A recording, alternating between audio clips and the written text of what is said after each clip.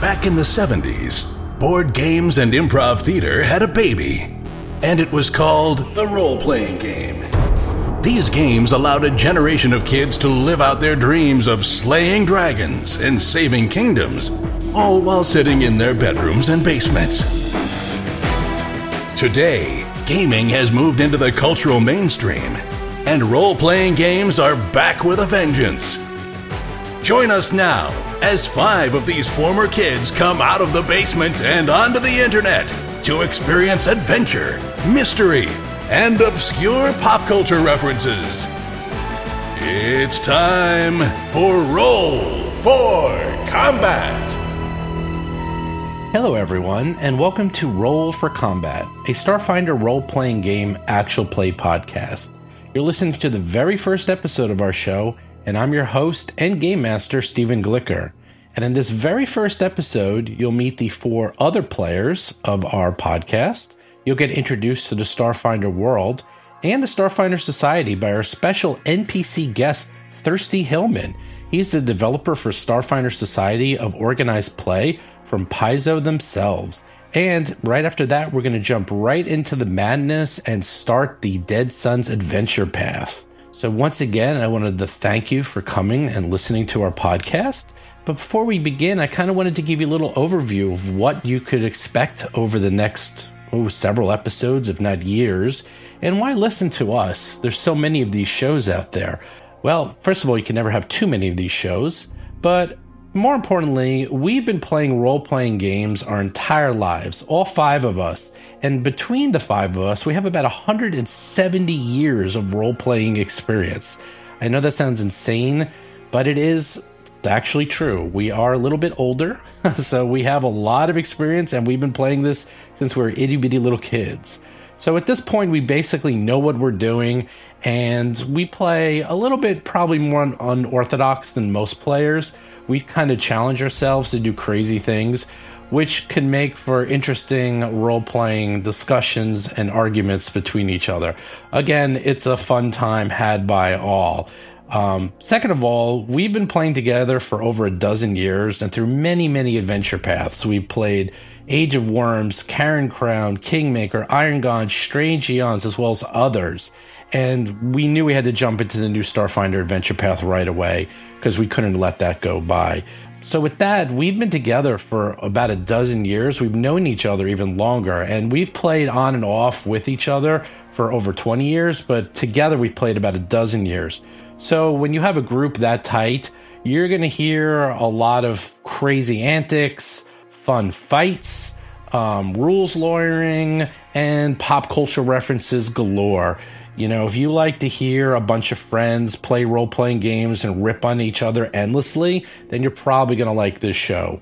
Finally, we have a lot of connections into the gaming world. I myself used to have a podcast called Gaming Steve about 14 years ago, and John Statz, who's one of the players, worked at Blizzard and developed about 20 dungeons for World of Warcraft, and also worked a bit on Overwatch. So you'll get a unique look into the Pathfinder and Starfinder world and what we think about how the game is actually built and works from a game developer's point of view. Plus, something I like to do is I like to have NPCs, people from the game world or real world, come in and play NPCs as guests. So for tonight, we're actually starting up with Thirsty, who's going to be playing the contact for our players to the Starfinder Society. And I thought there's probably no one better to introduce them to the Starfinder Society than the man who literally runs the Starfinder Society. So something I wanted to explain is that today's episode is kind of a like episode 0 in the sense that we go through a lot of the history of Starfinder and the Society and go through the worlds and how it's built through Thirsty. Since this world is so new to everyone, at this point it's only been out for about a month, I really thought it would be nice to get an insight of what to expect and to give the characters kind of an overview of what they would know from someone who literally developed the world for them. And so there's a little bit of an episode 0 feel to this. We introduce ourselves, introduce our characters, and introduce the world, and then we get started. But I felt this would also be interesting to anyone who's just wants to play in the Starfinder universe, that they can get all this information that they normally couldn't get anywhere else. Finally, I wanted to thank everyone who's listening to this new podcast. We're going to be having a huge giveaway. We're going to be giving away over $800 in prizes, plus a special bonus prize to every single person who enters the contest. So what is this I'm talking about? Well, first of all, here's how it's going to work. There's a grand prize when the contest ends. You get a $250 Amazon gift card where you can buy as many role-playing books as you want for anything you want, plus a very special custom Roll for Combat t-shirt that I'm going to design specifically for you using the artwork that's created by our amazing artist on the site. First prize is a $100 Amazon gift card plus a t-shirt. Second prize is a $50 Amazon gift card plus a t-shirt. And third prize is a $25 Amazon gift card plus a t-shirt. But on top of that, because the contest doesn't end until the end of November, every single week, every single episode, I'm going to choose one entry and give them a $25 Amazon gift card every show, every week.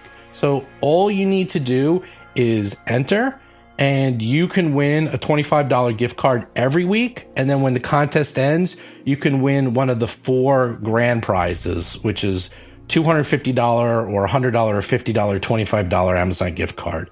And by the way, every single person who enters will also get sent at the end of the contest custom role-playing content created by professionals, made specifically for the show and for use in your role-playing game campaign. You'll be emailed that at the end of the contest. The contest goes until November 30th, 2017. How do you enter? It couldn't be easier. All you need to do is go to the iTunes podcast page for our show, Roll for Combat, subscribe to the show, and write a review of it in iTunes and submit your review. After you've entered your review, all you need to do is just send us your email address and iTunes nickname. Whatever you used for the review, send that to contest@rollforcombat.com and you'll be entered. That's it. So basically just write a review of the show, anything you think of it, good, bad, otherwise. Email us your email address and your iTunes nickname so we can make sure that you did it. And you're entered. Just listen to the shows. If we call your name, you'll win the prize. We'll have it every show. The show's a weekly show. We already have several in the can, so we're not going anywhere. Don't worry, we're not going to resell your email addresses or do anything bad with it. That's it. So you're going to have, I guess, now about 10 weeks of prizes where you can win every week. And then at the end of the 10 weeks, we'll have the grand prize. So once again, if you like what you hear, subscribe to us at iTunes. You could also visit us at rollforcombat.com, where we have bios of all the characters, bios of the players. We have insanely amazing artwork that we're creating specifically for the show and will continue to create for the show. In addition to the podcast, you'll also be able to access articles that we're going to be adding to the website.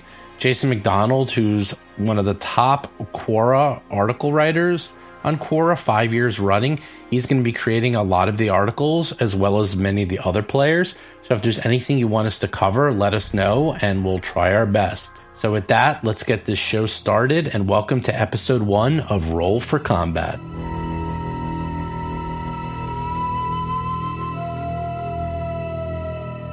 Everyone, welcome to our brand new campaign where we're going to be playing with the Starfinder rule set. This is the first new rule set that we played with since the original Pathfinder rule set from Paizo. We're going to be playing the Dead Sun's Adventure Path, which will take our characters from level 1 to 12. And before we will go around and introduce ourselves and who we're playing and what we're doing, I brought on a special guest. I thought, who better to introduce everyone to the world of Starfinder and, most importantly, Starfinder Society, in which your characters are going to join, than developer of Starfinder Society of Organized Play. From Paizo himself, I brought in Thurston Hillman, better known as Thirsty, to help us out. Yay. Hi, everyone. Woohoo! Wow. All right. Welcome. Welcome, Thirsty. Thank you for joining us. Thank you for having me. Oh, boy. I got to read the rules now. Hold on. No, you don't. No, it's fine. It's fine. I make it up half the time, too. Don't worry. It's all good. developers drop loot, right? I mean, if we were actually to somehow beat you. Oh, yeah. I drop 1d4 plus 2 core rule books. Excellent. Now, do you actually take bribes? That would be wrong. That would be wrong. I am not answering the question directly, Yes. but that would be wrong. Fun fact, I actually did bribe Thirsty at PaizoCon this year to help us answer a trivia question, which he did, and then we lost the point because we bribed him. So, yeah.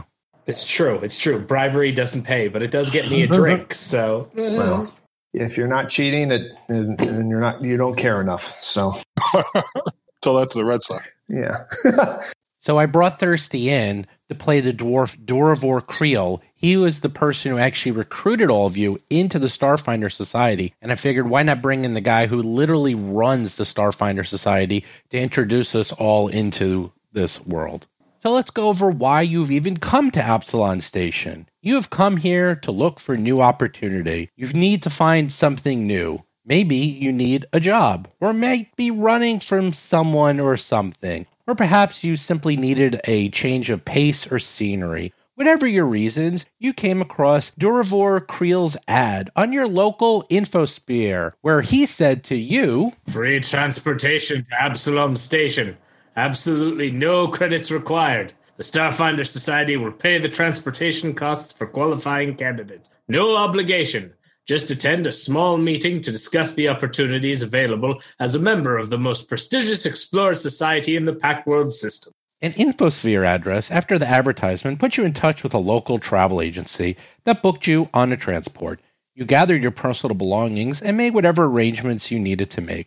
Before long, you were seated in your transport, heading to Absalon Station and ready to begin a new phase in your life. After arriving within the station's sensor coverage, your transport moved into a holding position and waited for a charter shuttle to arrive and take you down to the docking bay. The shuttle captain told you that he'd been directed to hook you up at docking bay number 94, and the trip would take about an hour from the last pickup point. He then complained about how long his job has been taking because there's some weird quarantine zone that the port control goons put in place after the Pinhead lawyers resolved some dispute over the disposition of some salvage ship that showed up that had some weird stuff. Well, don't worry about that. Unfortunately, his comlink to the port station was open when they heard all that, and they took offense to the comments, and the captain quickly shut his cockpit door, so you only heard the muffled shouts and curses from the ensuing argument.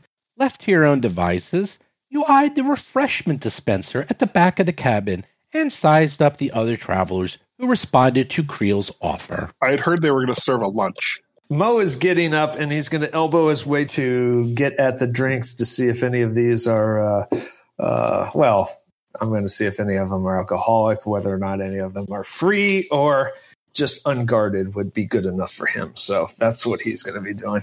It's like watered down coffee and stale donuts. Oh, nothing valuable, nothing you can... Well, you say your name is Mo, and I just want to let you know, sir, I don't mind Vesk, even though you backstabbed us and betrayed us and invaded our entire, star system a while ago. Really, I'm just fine with y'all. So, hey, good to meet you. Well, I apologize. I was in the rear, making sure everybody had their ammo, but... in the rear with the gear, as they say, yeah, right? In the rear with the gear, making sure, but... Doing the sort of job that can be easily replaced by robots. You guys are making... You're so easy to conquer, but... So you're saying you didn't specifically yourself slaughter all of our races. You simply worked hard to facilitate others to slaughter all of our races. So why don't you guys all go around, introduce yourselves, who you are in real life, and who your characters are. You with the things sticking out of your head. Oh, me? Yeah. Okay. All right. Well, my real name is Chris. I am originally from Brooklyn, New York, but I live in New Jersey now. And as far as geek cred, as it were, I've been a gamer for a long time. Started with basic Dungeons and Dragons, first edition Dungeons and Dragons, and pretty much every TSR product from their Boot Hill, Top Secret, and even some obscure ones like the Morrow Project, and have been waiting for a science fiction game that is better than Gamma World. And it's been a long wait. Traveler was good. I did play Traveler with the Zanti High Lightning, and which was awesome, but very long time ago. So, I love all things in the holy trinity of science fiction, fantasy, and horror, of course. Video games, World of Warcraft, card games, gambling, you name it. I like it. So who are you playing? What is your All character? right, so my character is, I can read you my description, but I am a Lasunta Demea, which is there's two different species of Lasunta. I'm not sure if I'm pronouncing that right.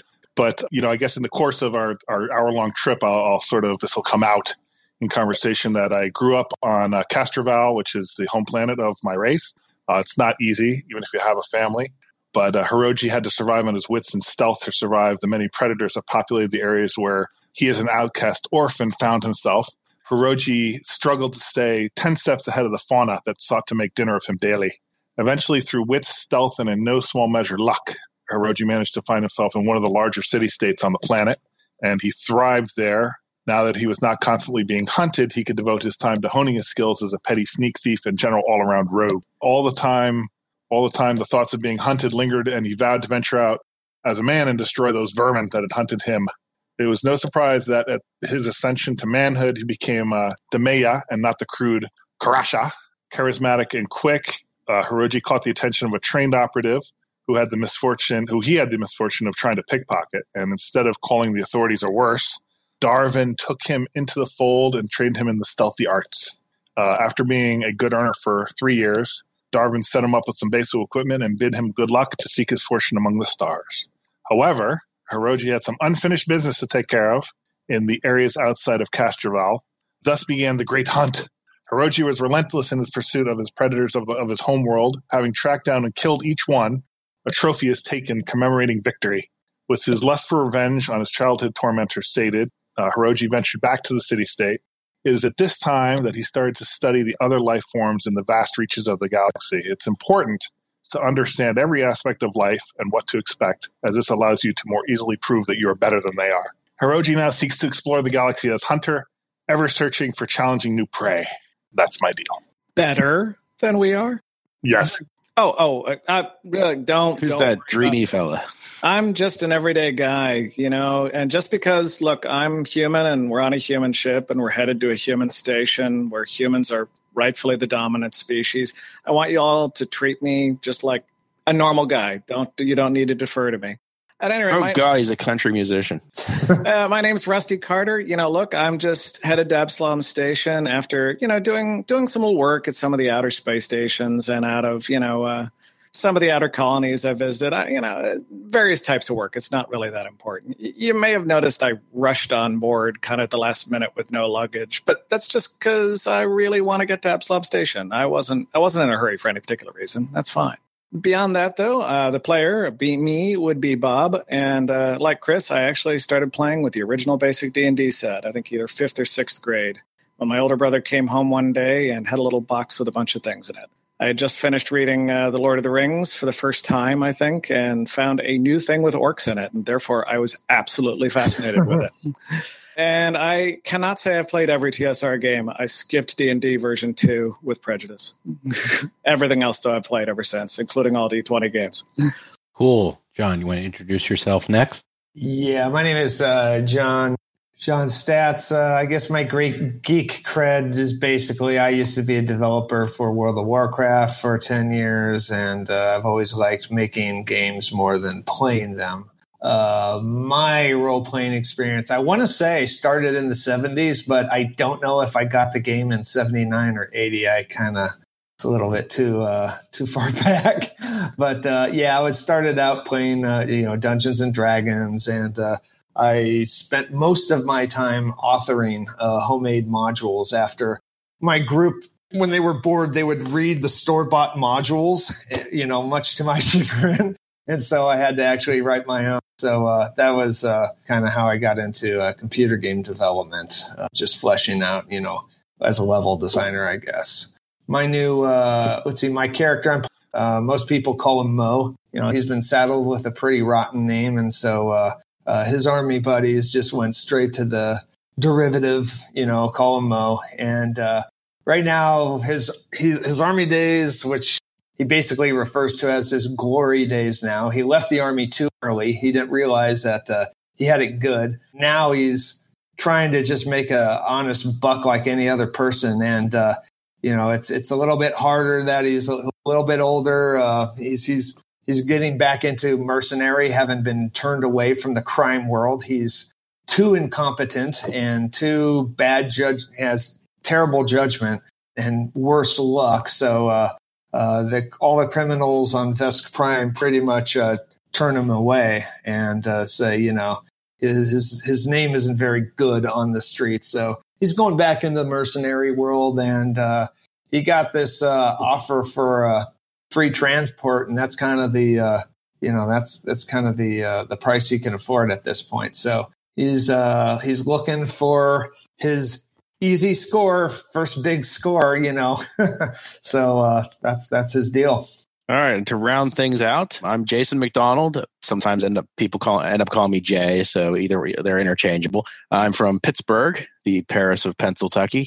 I'm playing Dr. Tuttle Blacktail. He is a Isoki mechanic. He is kind of a distillation of Write What You Know, the sort of technical, IT guy who has all sorts of technical prowess, but makes up for it with limited people skills. He's kind of a junior researcher at a think tank on Verces, and he has to kind of, supplement. He doesn't get his projects don't get funded very often, so he has to supplement his income by going out and doing, as it were, field research.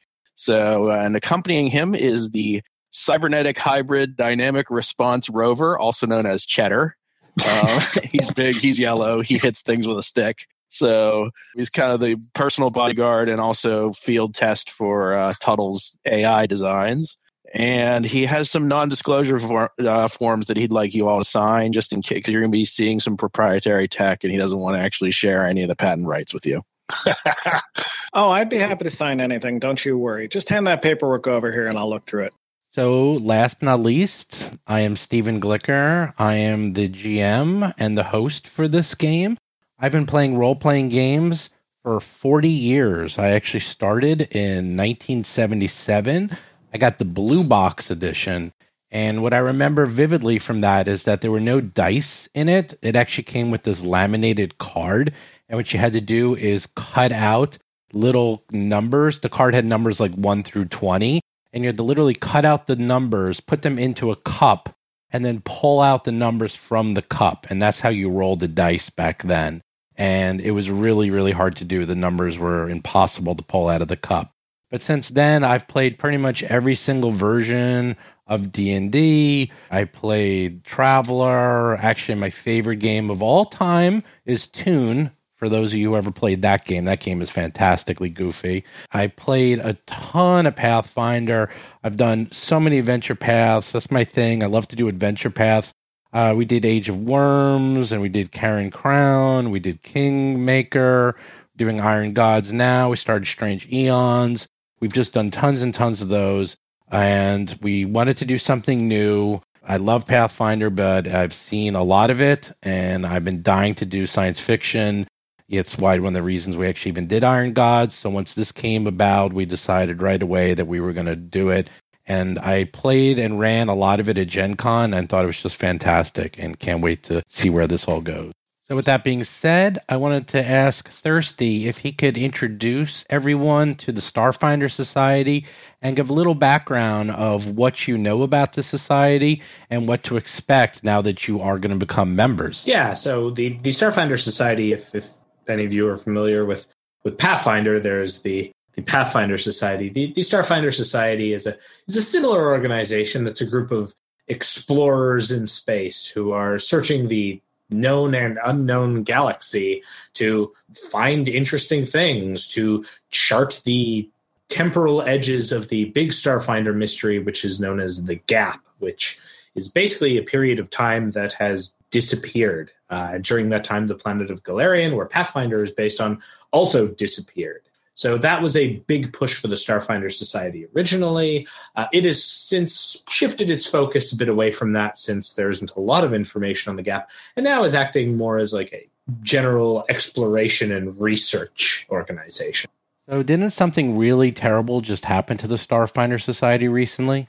Well, the Starfinder Society, as we start off, is actually going through a really, really rough time. Just a couple months ago, the Starfinder Society lost 80% of its membership and most of its assets and resources in a massive undertaking to a star system called the Scoured Stars. This big expedition went there. They were sent there under their leader, the First Seeker, which is sort of the elected leader of the Starfinder Society. That First Seeker led the Starfinder Society into the Scoured Stars, and shortly after they arrived, all communication with the Starfinders there was lost, and a giant gold force field appeared around the star system, not admitting anyone in or letting anything out. And it has been several months since then, and no sign of anyone getting into that star system or any word on what happened to pretty much all of the Starfinders. Nice. I like that. So they need new recruits. Absolutely. They have just managed to sort of hold on to their organizations through the efforts of one Luazi El Sebo, who she has come on to take the title of nominated First Speaker, sort of keeping the society together in the aftermath of this disaster. As a bit of a personal promotional plug, all of the Scoured Stars storyline is sort of what starts off our organized play campaign. So for those of you who go to Gen Con or other major conventions, think of the Scoured Stars incident and sort of this big loss. Imagine a table of 1,000+ players at Gen Con, except they lost. That's where the campaign starts. That's great. I love that. And you can find more information about sort of that storyline through the organized play campaign, which I think you guys might be dipping your toes into that at some point, but even Dead Suns sort of ties into a bit of that as well. So you're saying our odds of survival are bleak? If you want money, the Starfinder Society can certainly pay you. I like the sound of that. We're used to bleak. Ignore all the stuff about next of kin at the bottom of the form. Awesome. Actually, one question about that, though. What happens when someone tries to take the drift inside of the golden sphere around the star system? It is entirely inaccessible. Ships simply do not phase back into the star system. They end up basically on the outskirts of this golden energy field. Cool. So wait, what were they doing there in the first place? The previous First Seeker, a Kasatha by the name of Jednura, discovered a very powerful artifact that defied all sorts of investigation and eventually led him to the Scoured Stars, where he undertook a big mission and convinced basically 80% of the society to follow him. And they were never heard from again. Yeah, and it's only been, and that's another thing, it has only been just a few months since that. So you're saying there's some job openings? Correct. Which is why you guys are advertising like crazy, because you need to fill the ranks. Everywhere you go, everywhere you look, there is a ad for Starfinder Society where they will pay you well. What was that part about paying? Yeah, I like that part. And I also, as long as it leads me to places where I can hunt, then I'm good with that. The Starfinder Society offers credits to all of its agents as long as they are willing to perform missions on behalf of the society. They get to have access to the equipment they find and get a very, very modest, or very, very reasonable, I should say, pay from the society. Oh, there it goes with the reasonable. All right. Reasonable. Sounds good to me. So let me see if we got this straight. We have Mo, who is Worf. We have Oroji, who is Julian Bashir. We have Tuttle, who is Miles O'Brien. And then we have Rusty, who is Vic Fontaine. I like that reference. No, he's not like I would go with perhaps some other version, but okay, sure. I didn't actually prepare an accent, so I'm not sure I could go with that. Though I got elements of season 1 stuffy, full of himself Bashir, though, too. I don't know. Well, you guys could also be the A-team. You have Mo as B.A. Baracus. You have Hiroji as Hannibal. You have Tuttle as Mad Murdoch. And then Rusty is, of course, Face. I'm totally Face. There's no question about that. Is the name Tuttle from Brazil? Is that where that's comes from? Not intentionally. It's a MASH reference. I was just looking for something that sounded kind of mousy, I guess, and that's where I ended up settling. Yeah. The original reference comes from MASH. Oh, that does sound familiar. Yeah, it's the non-existent doctor. Yes. I can't remember what. Yeah, that was just the fake name that they just made up on the spot. I always thought that Brazil got it from MASH. Excellent. Since we have the guy who is literally the almanac for Starfinder Society sitting at our table today, do we have any additional questions about the society or the pack worlds or the system, since we have the guy who literally wrote the book sitting here? I absolutely did not write the book on this. That would be Owen Casey Stevens who wrote the article. Well, I don't know about Absalom Station much. I have limited life experience of being on my planet, which is quite nice. But I mean, from what I understand, it's basically a floating city, right, in orbit. Absolutely. It occupies the space where Galarian once orbited the sun. Ah, nice. Can we have a moment of silence for Galarian?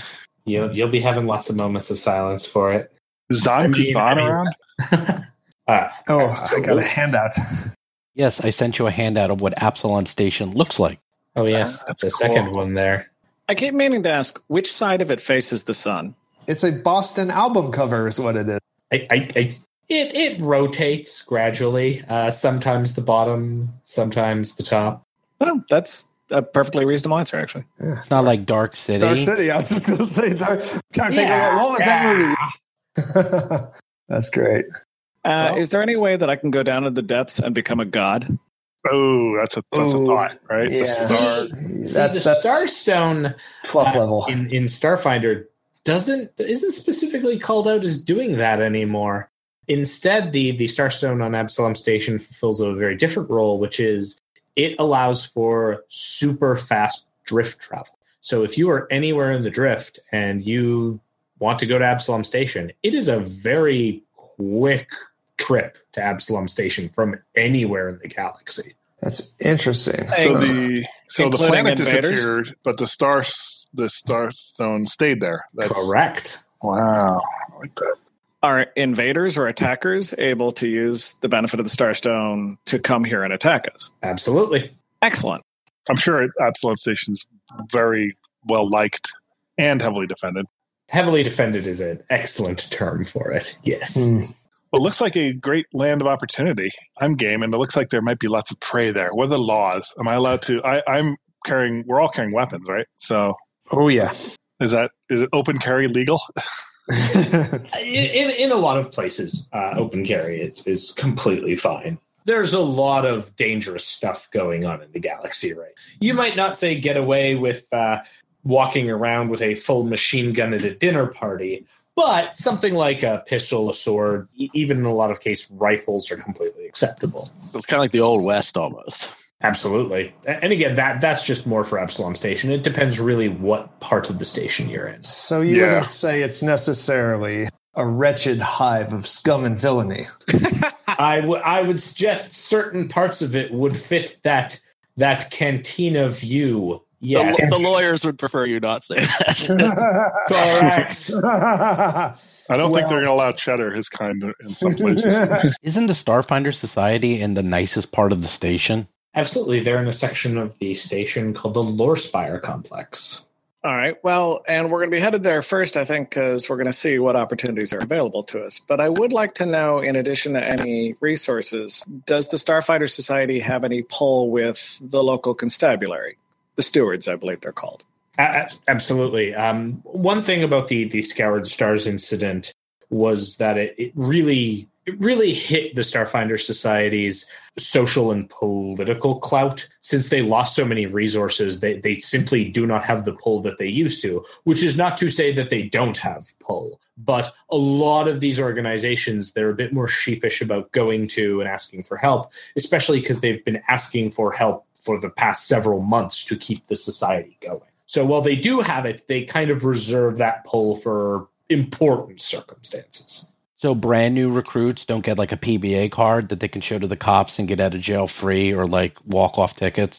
Absolutely not. However, if characters had, some really cool background that maybe they want to get in touch with organizations, or maybe they want to get records deleted of stuff they've done in the past, well, doing a couple missions for the Starfinder Society might make the society more inclined to help those players out.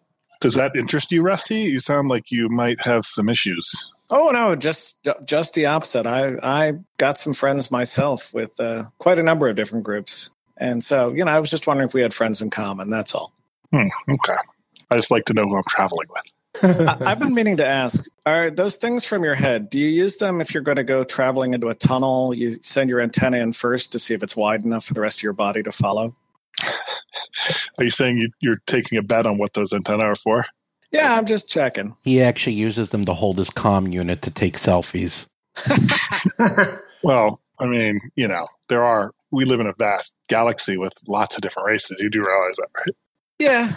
Yeah. Is this an independent station? Is it allied with, like, do the Vesk have any, I don't want to say autonomy. I don't know what the word would be. Are there local areas of the station that are under different type of governorships, or? Well, Absalom Station is certainly part of the Pact Worlds, which is basically the federation of all the planets in the Galarian system who've sort of banded together originally to fight off the Veskarium, and now the greater threat that has recently come up of the Swarm, this race of insect related to the Shiran's history. The Vesk certainly have a role in Absalom Station, and they constitute about 3% of the station's population. And considering the station is about 2 million people, that's still a good chunk. They do have a fair bit of presence in some of the areas, particularly one ethnic enclave called the Vesk Quarter. Yeah. Well, we're so big. I mean, we can't help but have a presence. So, you know. But as far as, like autonomy and stuff, the Absalom Station is firmly part of the Pact Worlds, which is a different overall empire than the Vescaria. Right. Let it go, Jake. It's the Vesk Quarter. So weren't the Vesk like the bad guys that we were at war with for a long time until something much worse came about, and now we are friends with them, sort of? Is it kind of like Russia or like the Cardassians? Kind of like the Klingons. They're kind of like Klingons, I think. You can't help it. There are elements of all of those things. Yes. So we're not at war with them currently, but we will be. You better hope you won't be. I really hope we don't The only have good a war with the the only good Veskarium. Vesk is a dead. Oh wait, sorry, never mind. I really hope we don't have a war with the Veskarium, because we would tear so many player groups apart with that, since the Vesk are a core race. That sounds like a great idea. Excuse me. Yeah. You know what I love about the Vesk is they're really original in their planet naming. They have like Vesk 1, Vesk 2, Vesk 3. They just keep using numbers on all their planets. Any planet they conquer just gets added to the greater Vesk numbering system. We're advancing mathematics. What can we say? They're a simple but proud people. Vesk don't have time to name planets. They don't got time for names. They don't got time to bleed. So what about the Raft folk? What's their deal? Yeah, do my people have a good presence on this place? The Ysoki, yeah, they certainly do. They have, let's see, wow, they are 9% of the population. But in weight, that's like half of what the Vesk's 3% is. So Wow. You could go by tonnage. They operate out of several different areas in the station, but there's a specific section called Bot Scrap, which is essentially the biovats and recyclers breaking stuff down. The Ysoki work out of a large like salvage union that they operate, where they basically collect spare parts and build crazy things, often to deal with gangs of goblin squatters. So wait, the goblins go after the Ysoki? Well, more like the Ysoki build cool robots to go after the goblin. Excellent. They have goblins. I like that. I'll need to go take some notes there, I think. Wow, that is really cool. So what about the Lashunta? What about those guys? Yes. The Lashunta are quite advanced. They're about 7% of the station. Considering their homeworld is in the same system, that's still pretty good. They don't necessarily have a they don't have like Lashunta Town or anything in Absalom Station. They're just more of a mingled group, since again their homeworld is in the same system. Much as the Ysoki have a really strong presence on Akaton, the red planet. And what about this last one? I don't know how to pronounce it. Is it Human? Is that it? But you gotta go with Human. I'm at human 75% probably. 46% of the station, so roughly half of the station. Well, I mean, it's our station, but we are we're a generous species, and we accept the rest of you, are okay. Stupid breeding race. Okay, excellent. And is there a Chipotle? That's the important question. 15 at least. I hear tell that there is some sort of that's not exactly a planet also, but it's a large colony ship somewhere around here. Correct. That belongs to the one of the new races to Starfinder, the Kasatha, who also showed up in Pathfinder in some material. But the Kasatha, their colony ship, the Idari, has sort of taken up position within the Pact World solar system after coming to colonize the planet and realizing, oh damn, there's people here. Guess we can't do that. Or we could try, but it would be a very bad idea. So that's the 4-armed race? Correct. Okay. What's the deal with them covering their mouths all the time? What's that? Funny work story. We recently had to have a talk about that and be like, well, we don't want to determine mouth canon just yet, so it's still a mystery. Wow, that's really cool. So what's going on with this Eox, an entire world of undead? What the heck's going on there? Absolutely. Undead or sentient? Why not? Undead are sentient, and they are in Starfinder compared to Pathfinder. You will find that just because creature is undead does not mean it's evil. Oh, that's interesting. So there is a very different view on alignment. You'll see, and a lot less of an emphasis on alignment in Starfinder. Is that a player race? No, it is not. You want to be an undead? Absolutely. Yeah, I would have issues with that. So wait, could we have undead paladins? Well, paladin isn't a class, so wah, wah, wah. Yeah. Oh, right. I forgot that the new Starfinder classes aren't limited by alignment. Damn you, Pathfinder, for polluting my brain. And yet, Iomide is still around. Oh, there we go. Okay, I can talk about this. Shameless plug this second. The Starfinder Pact Worlds hardcover book that releases in March 2018 will have a new playable race, including the Undead Eoxian. Whoa, that's excellent. Nice. You heard it here. Wow, that's awesome. So, John, what I'll do is when that comes out, I'm going to kill off your character, and then you can come back as Mo the Undead Vesk. Oh, John's going to start taking a lot of needless risks right around that time. that's right. I mean, you don't have to wait that long. You can just use some of the undead rules that I'm sure will be appearing in Alien Archive next month. Bam! Hey. Okay, sorry. I swear I'm done the shameless plug. That's all right. I mean, we're going to buy everything anyway. Yeah. That's actually a fantastic idea because it's actually pretty hard to resurrect in Starfinder, much harder than Pathfinder. And if you could actually come back as an undead character, that would be freaking fantastic. Might be the most popular character class. Yeah, that would be awesome. Everyone could be undead. Everyone could start off alive and then end up undead. Well, I mean, there's undead and there's undead. I mean, there's zombie and there's vampires. There's a big difference. And you'll see a lot of different races. And we've talked about with Alien Archive. I think we have 20 plus playable races in it. Wow. Okay. All right. Because one of the goals of Starfinder is to make more things playable.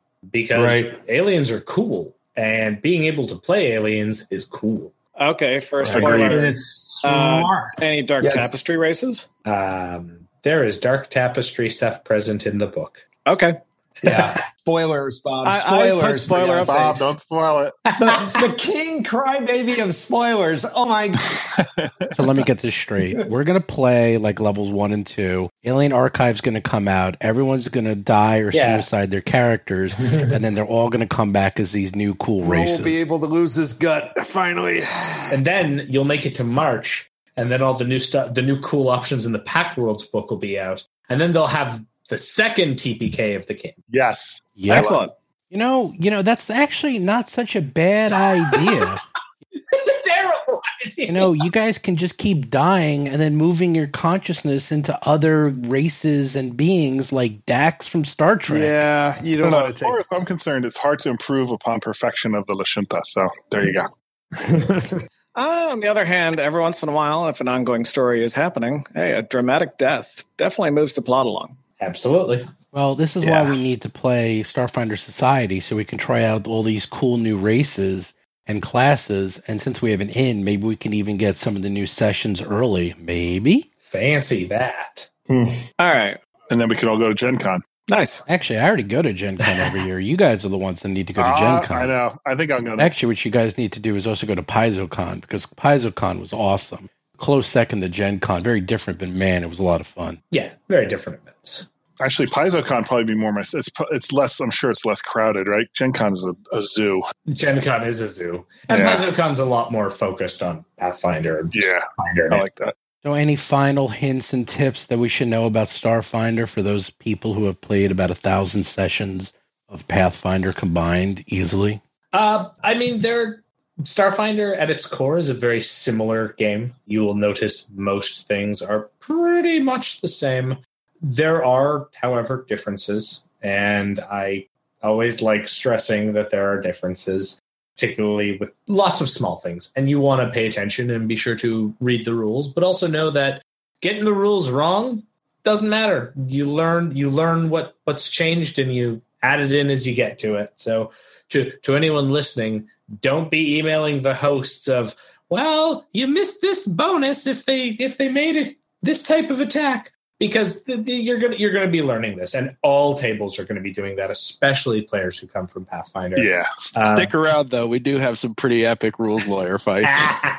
You're saying if I accidentally kill the rat by shooting it in the back of the head, it's okay. It's just one of those things we learn from.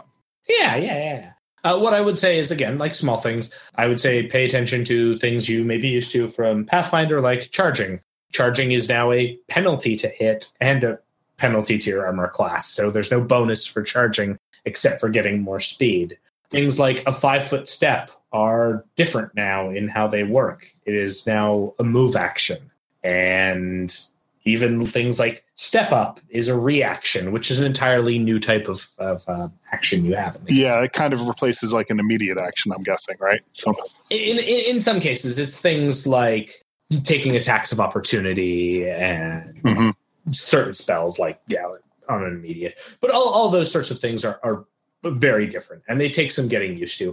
One thing that I will also stress, because I've been seeing a lot from my position, especially as we're coming out with our first scenarios, people often get really scared when they get hit and take damage. And Starfinder is a game where you're going to get hit and you're going to take damage.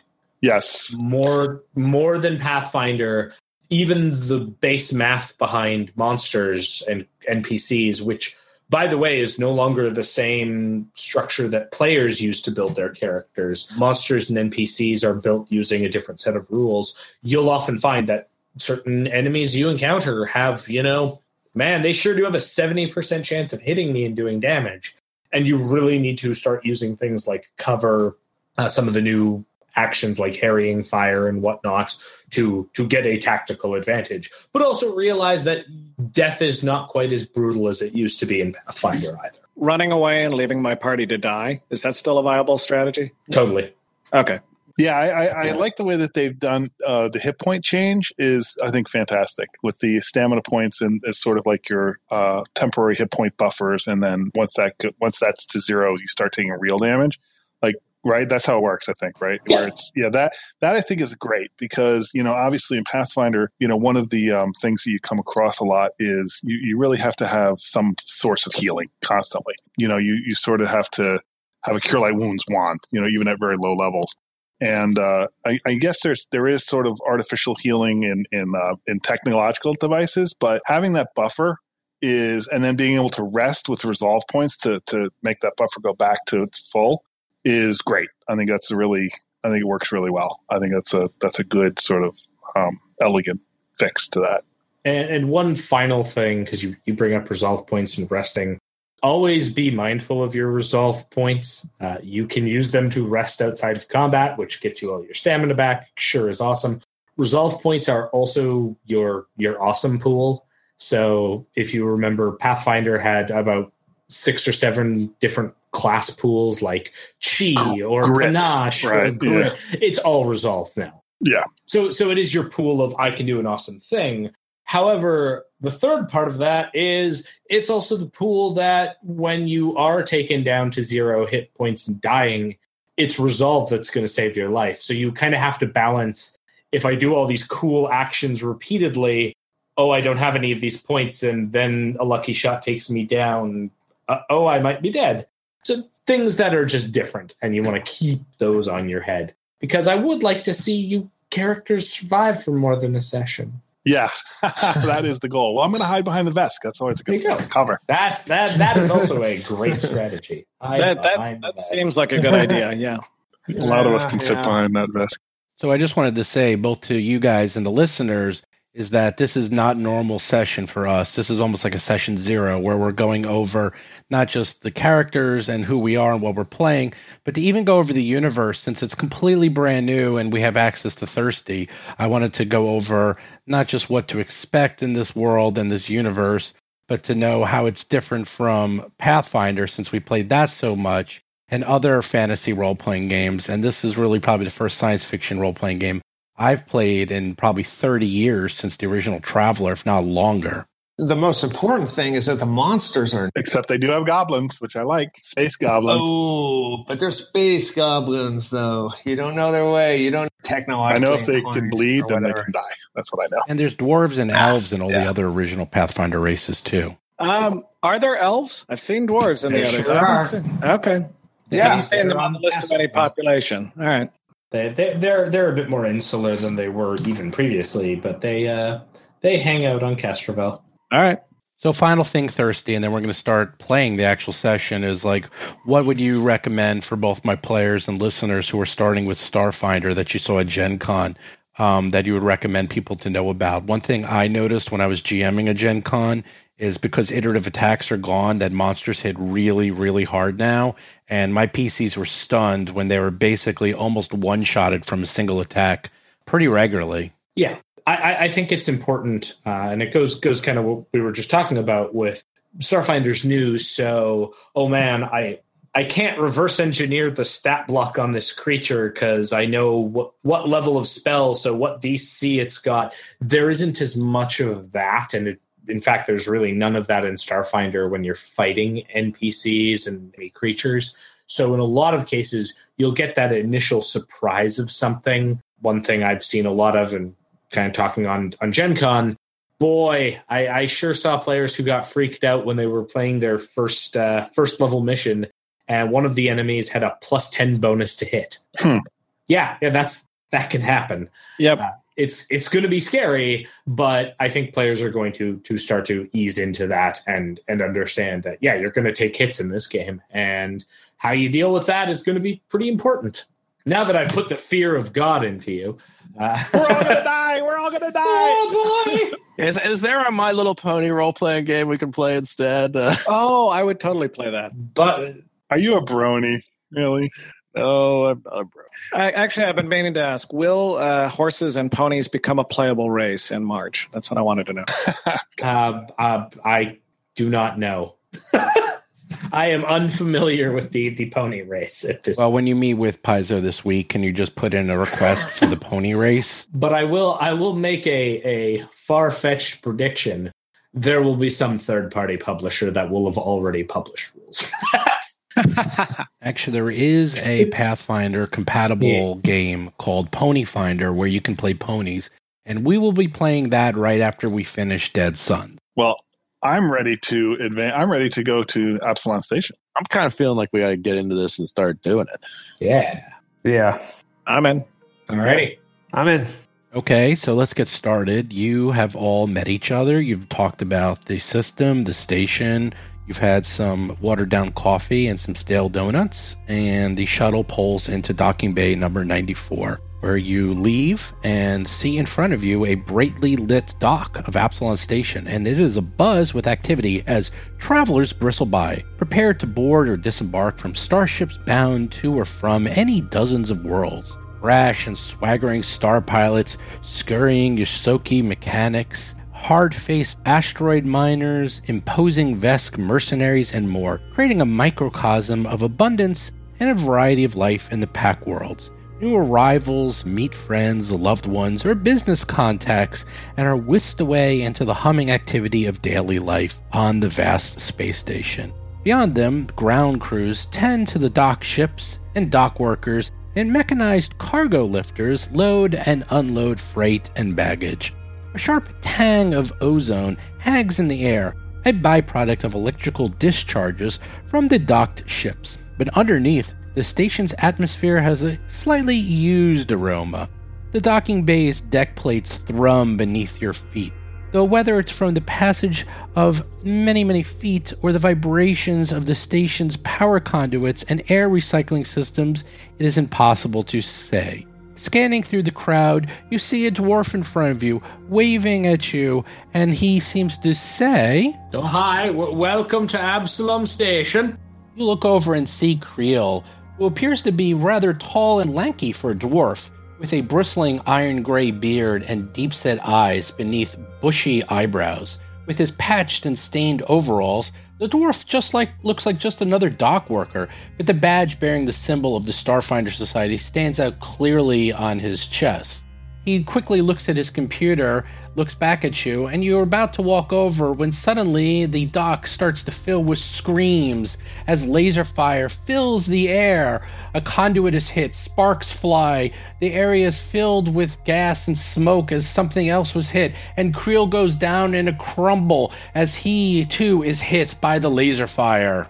So that means combat's about to begin, which means it's time for Roll for Combat!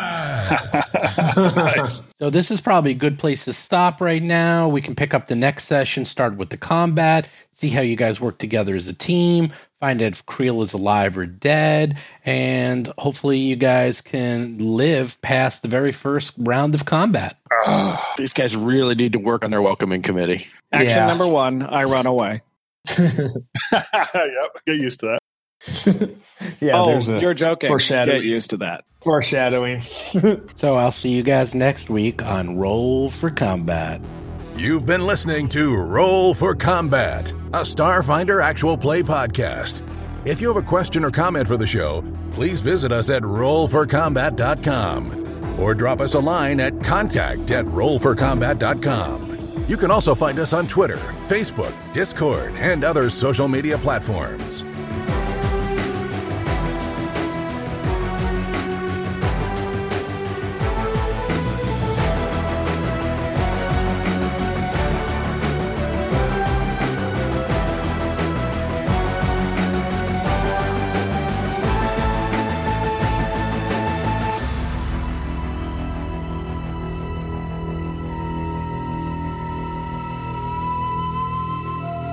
You've been listening to Roll for Combat. Until next week, always remember it's all fun and games until the healer runs out of spells.